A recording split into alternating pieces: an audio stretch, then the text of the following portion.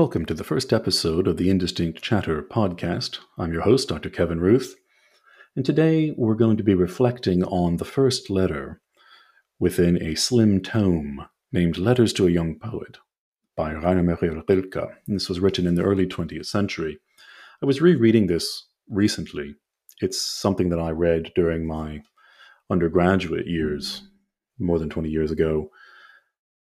And as I was rereading it, it struck me how poignant it was if one were to look at it through the lens of educational leadership, since I've spent the better part of the last 25 years in education and the last 8 years or so in positions of educational leadership.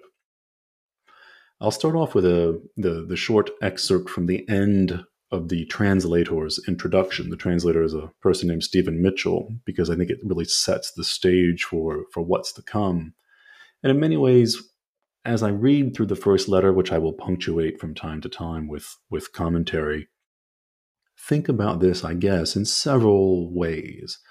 On the one hand, it is perhaps most apt as advice to an aspiring leader or a leader in their very first headship, for instance. And yet I think there's a lot to be considered if one has been in a position of leadership for some time. For instance, there's a sort of mentor relationship here between Rilke and this young poet who is sending him letters and asking for a critique of his work. There's an awful lot of wisdom in how Rilke responds to this. So although, as I said, it may be most apt for those in the early years of leadership, I think it is just as valuable for those who are in their mid-career with respect to leadership or are mature leaders. So as I said, we'll start off with the end of Stephen Mitchell's introduction as the translator. All through the letters, there are insights of a very high order. This is a book that has some of the qualities of a great poem: the density, the richness, the seemingly inexhaustible nourishment. And like a poem, it can mirror back to us our condition, changing as we change, clarifying as our vision becomes more clear, until its insights become as familiar and obvious as our own face. So now as I begin to read the first letter, again, keep that frame in mind of a mentor, Rilke, speaking to his charge, who is writing him for advice. And that young charge could easily be a leader at any stage in their career, whether early career, mid-career, late career. Dear Sir, your letter arrived just a few days ago.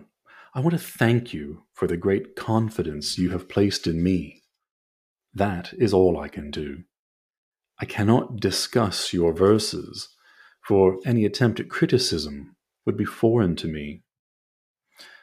Parenthetical remark here. As we're talking about poetry and writing and works of art, do consider that from my perspective, we're really talking about educational leadership. Now back to that letter. Nothing touches a work of art so little as words of criticism. They always result in more or less fortunate misunderstandings. They aren't also tangible and sayable as people would usually have us believe. Most experiences are unsayable. They happen in a space that no word has ever entered, and more unsayable than all other things are works of art, those mysterious existences whose life endures beside our own small, transitory life. For me, that was particularly poignant because as he's talking about things that are not so tangible and sayable as people would usually want, I thought, well, isn't that an awful lot like leadership? It seems as if it should be so simple to convey the experience that one has had or the experience that one has observed, whether that's conveying it to a colleague, perhaps conveying it to a board. But yet, as Rilke says, these things are more unsayable than all other things in the world. These things being works of art, leadership, moments of learning, right? These are mysterious existences. And it's not as sayable as people might want. You ask, he says, whether your verses are any good. You ask me. You've asked others before this. You send them to magazines. You compare them with other poems, and you're upset when certain editors reject your work. Again, parenthetical observation, this reminds sort of me personally, and I'm sure many listening, of what it was like going through those first leadership searches. Right? You're asking others for advice, for guidance. You're sending out. You're comparing yourself with other candidates, whether you know who they are or you don't know who they are. You're upset when certain editors reject your work, says Rilke. Well, in those earliest searches, you become upset when a committee doesn't want to speak with you. To return to Rilke, now, he says, since you've said you want my advice, I beg you to stop doing that sort of thing. You're looking outside. And that's what you should most avoid right now. No one can advise you or help you. No one. There's only one thing you should do. Go into yourself. Find out the reason that commands you to write, or I would say to lead. See whether it has spread its roots into the very depths of your heart. Confess to yourself whether you would have to die if you were forbidden to write. This most of all, ask yourself in the most silent hour of your night, must I write? Dig into yourself for a deep answer. And if this answer rings out in assent, if you meet this solemn question with a strong, simple, I must, then build your life in accordance with this necessity, your whole life, even into its humblest and most indifferent hour, must become a sign and witness to this impulse. Then come close to nature. And then, as if no one had ever tried before, try to say what you see and feel and love and lose. Again, sounds like a mentor speaking to a young leader about the importance of leadership journaling.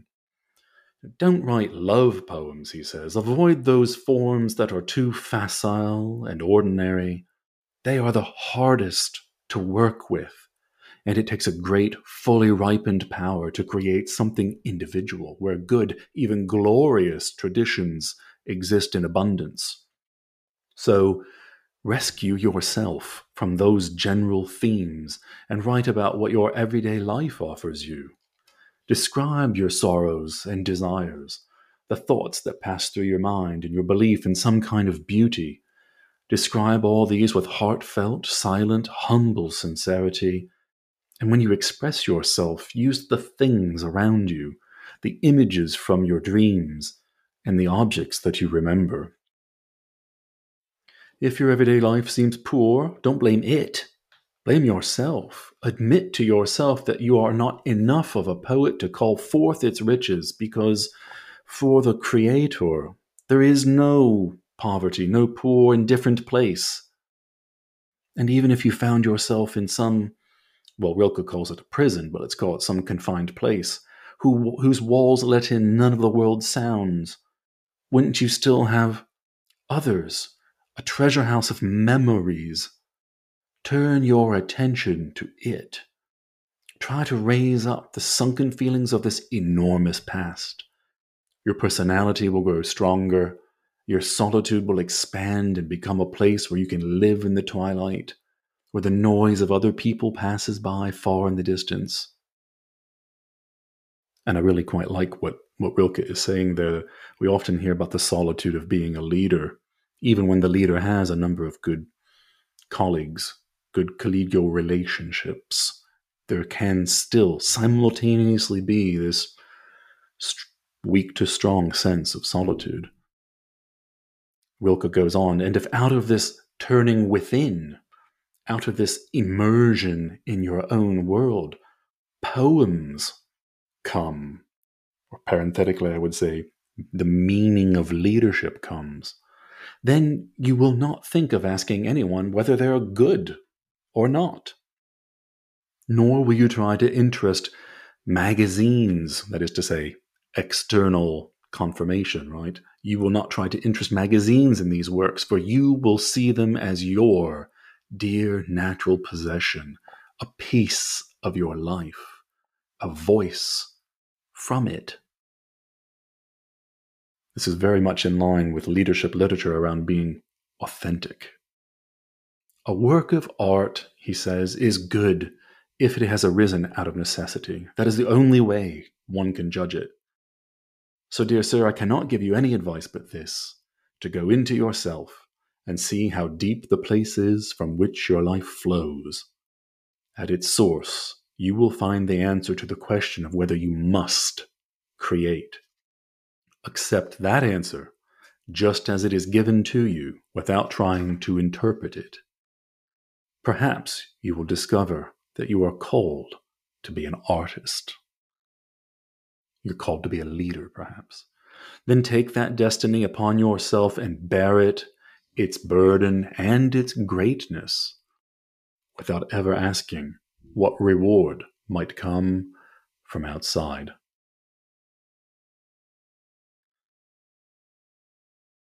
So ends my reading of the large excerpt of the first letter from Letters to a Young Poet by Rilke.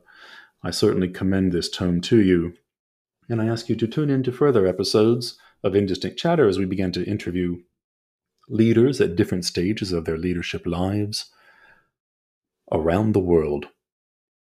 And the object is to listen to their stories, to take on board their wisdom so that we might discern how their experiences might help us to better understand our experiences and give further meaning to our leadership lives. Until next time.